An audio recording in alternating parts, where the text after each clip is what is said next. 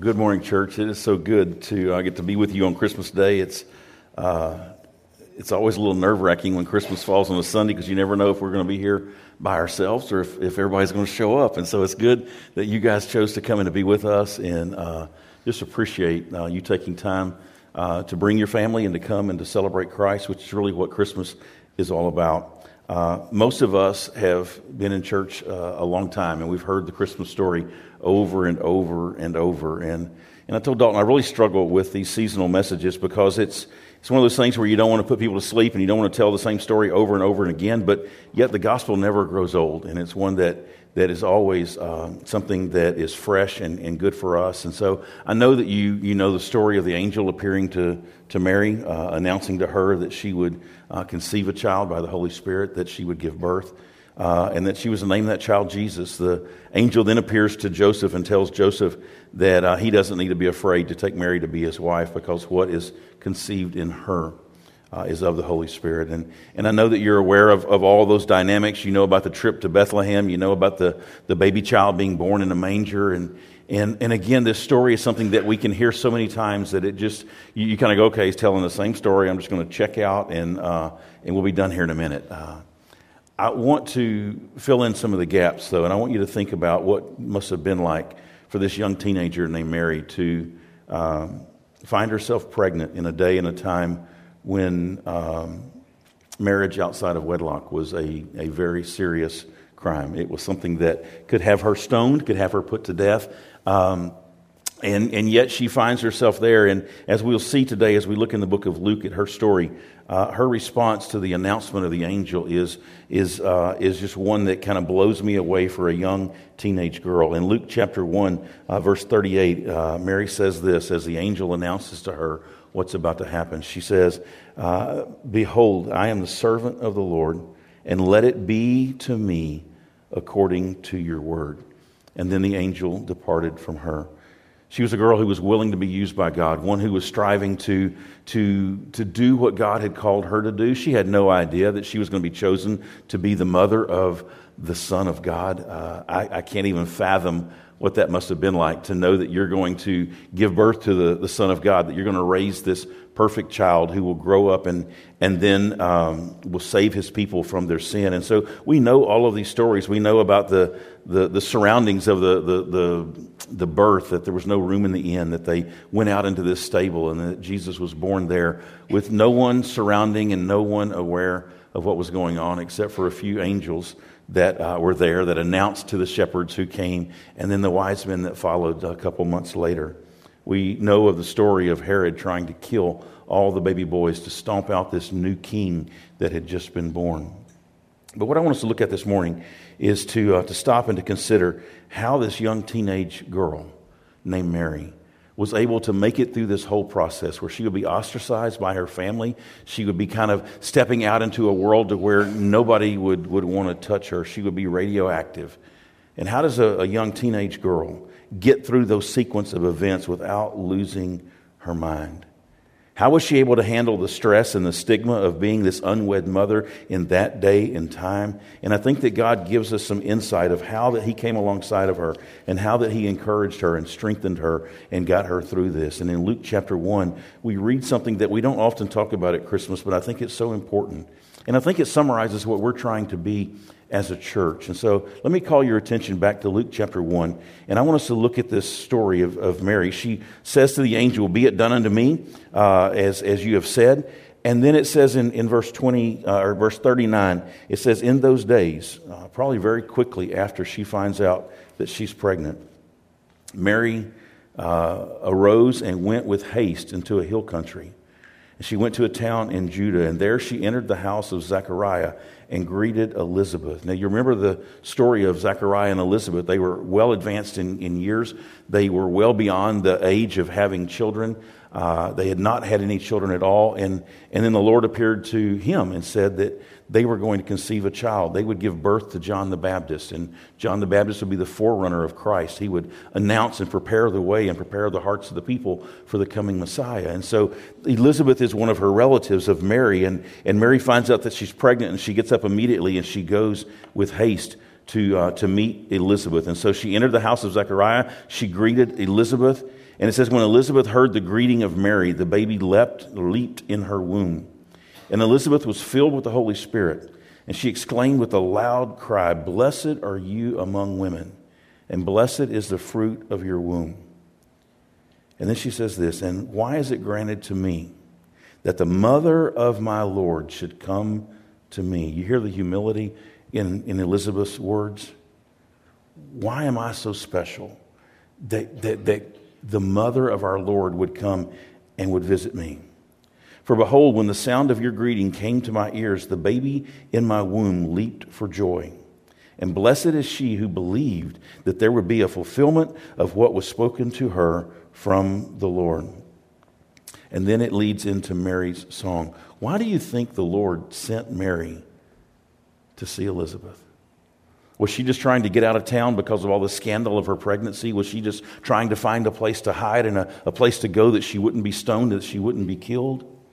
I don't think so, because right after this encounter with Elizabeth, she's going to return back home. And she's going to face those jeers, and she's going to face that rejection and that ostracization that would come from her being pregnant. You can imagine the thinking of her parents is that we've raised you to stay pure until marriage. We've raised you to be chaste. We've raised you to be this girl that every guy in town would want. And now you're pregnant. She didn't just run away to be escaped. I believe that Mary was led by the Lord to go and to visit Elizabeth. And Mary, guys, is just like us. She would have been a hot mess.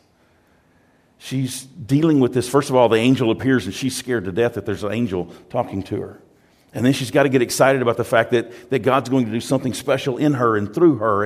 And so the fear turns to excitement. And then all of a sudden the reality sets in that, oh my gosh, how do I explain this to the world?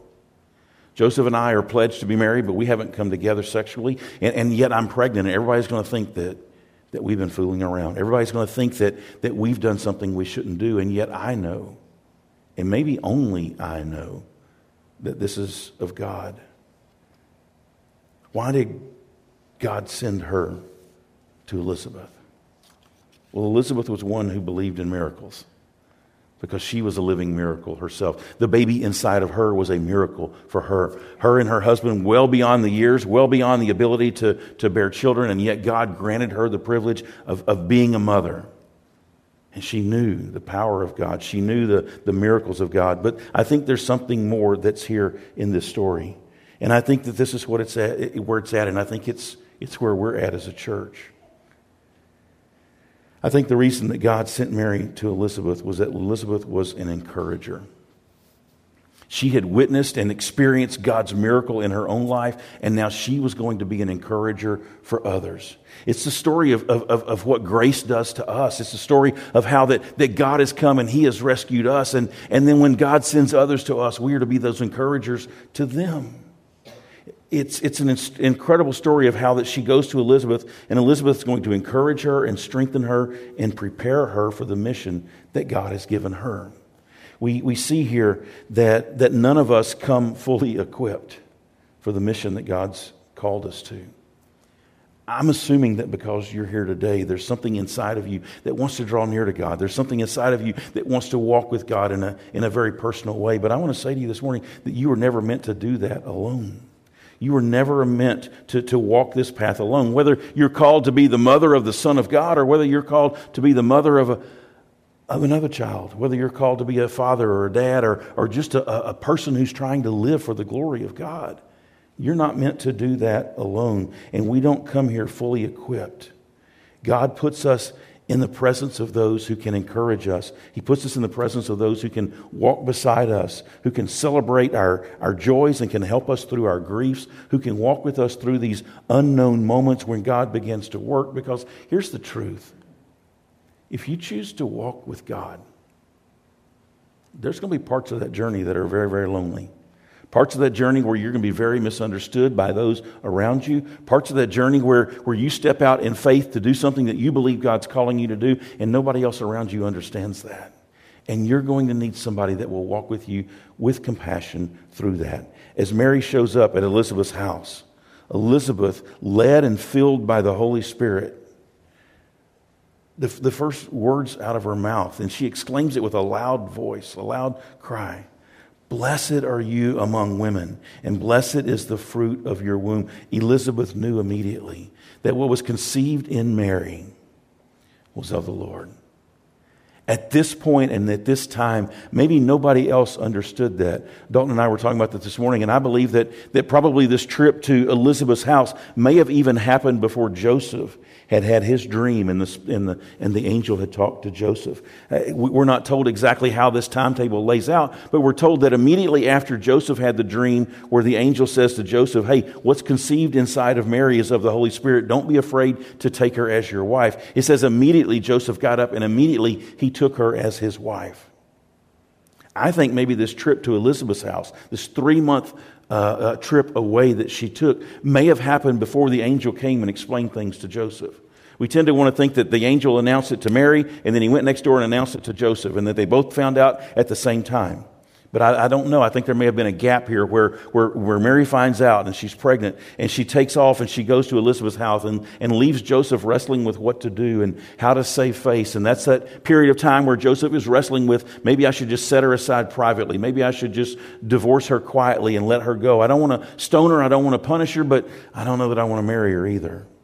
And in that time frame when everything in Mary's world is kind of being tossed back and forth, she spends this time in Elizabeth's presence, and Elizabeth encourages her. Elizabeth says, man, you are blessed, Mary. And the fruit of your womb, this child that's conceived within you, that is a blessed thing. And she says, and I don't understand why I get to be the one that you come see. I don't know why I get to be in your presence, that why it's granted to me that the mother of my Lord should come to me. She says, Mary, I need to tell you something else. The moment that I heard your voice and I knew what God was doing, this baby inside of me leapt for joy. That was John the Baptist being in his mother's womb. And yet John was a child that was going to lead the way for Jesus. And all of these elements are coming back together. Mary needed some encouragement. And she needed that encouragement from a spirit-filled person who was speaking for the Lord and speaking to her these words of encouragement that Mary would need to hear as her world was being turned upside down. The truth is we need those encouragers as well. If you're going to walk with God, it wasn't meant to be done alone. You need to be surrounded by folks who will encourage you, those who will lift you up in the faith, those who will be walking with God's Spirit, and when God's Spirit prompts them, will speak truth into your life that will bring life and refreshment to you. We need people around us who are interested in not only in their own success, but also in our success. People who are walking with God. Because sometimes when you walk with God, it can be very, very lonely, and it can be very challenging. And so we need to be a part of a community of encouragers. That's my dream for this church, is that we will be that community of encouragers. That when people in our community want to walk with God, they say, you know what, I want to walk with Jesus, and I want to be a part of a place that will encourage me in my faith, that won't just judge me for my past, that won't listen to the gossip or listen to the stories and prejudge who I am, but will take me in and will love me and encourage me and help me to grow in my faith. And I think that's part of this Christmas story, is that Mary goes to see Elizabeth, and Elizabeth is that encourager for her. You see, church is not just a place that we go, but it's a place that we belong. And that's what God's called us to be, is not just a place that people go on Sundays, but a people that we belong to and that we do life with. So by following God's plan, Mary's old community, her old surroundings, all of her old friends and her family were probably going to be keeping their distance.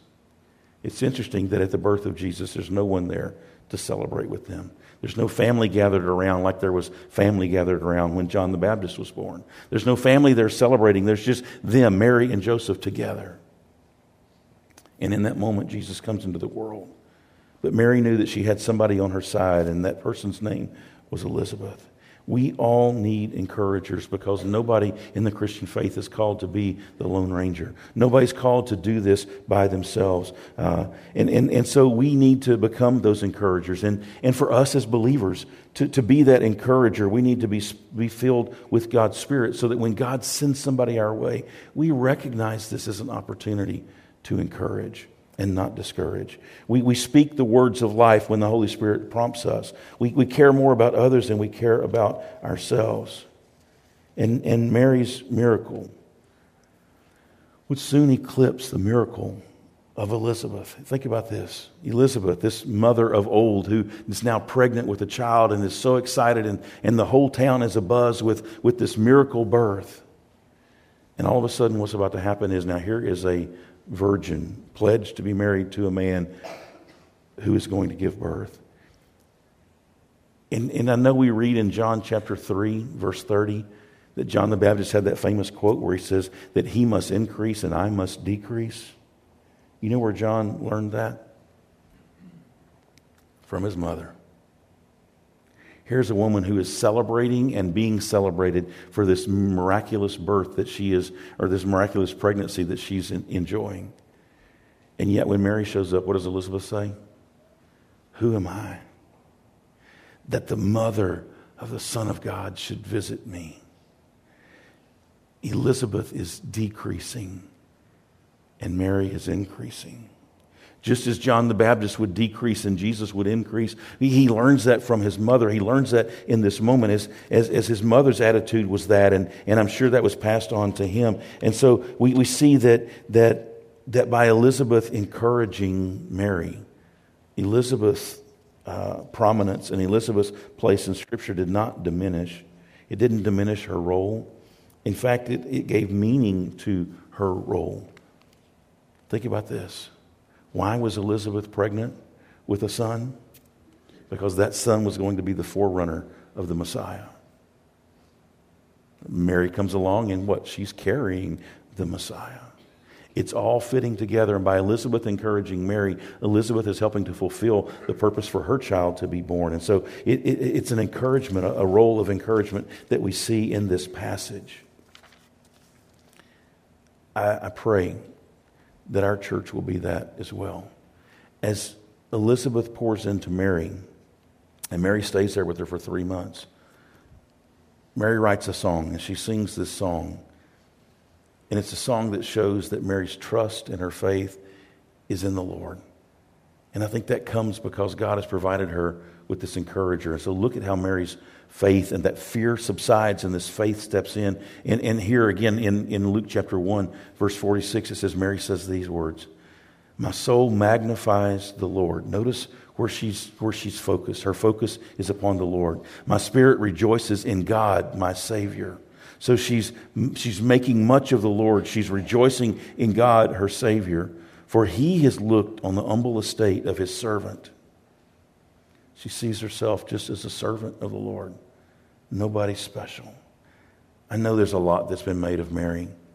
And some people may even elevate Mary to a place that God never intended for her to be. But she saw herself simply as an humble servant of the Lord. And she says, "For behold, from now on all generations will call me blessed."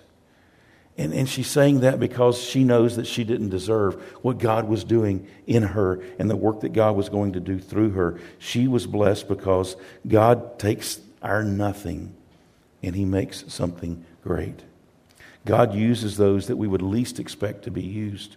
And he uses them so that when it's done, everybody knows that it was his doing and not ours. "All generations will call me blessed, for he who is mighty has done these great things for me, and holy is his name.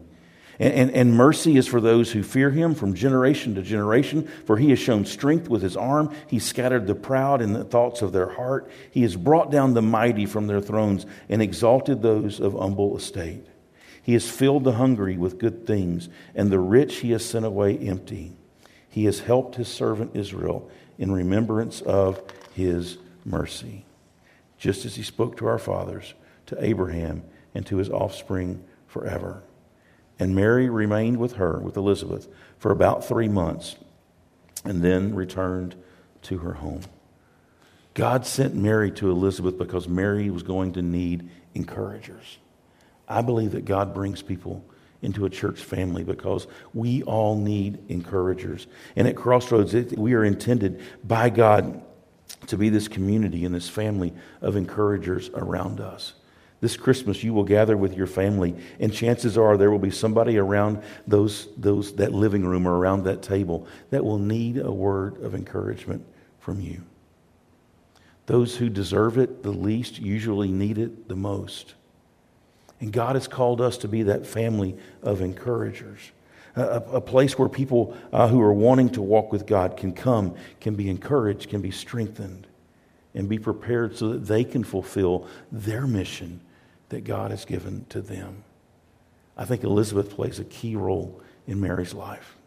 It had to be a lonely, lonely road for Mary to walk those 9 months of pregnancy, and then even after that, to be in exile for a while, and to come back to her hometown finally and eventually and still be labeled as that girl who got pregnant and blamed it on God.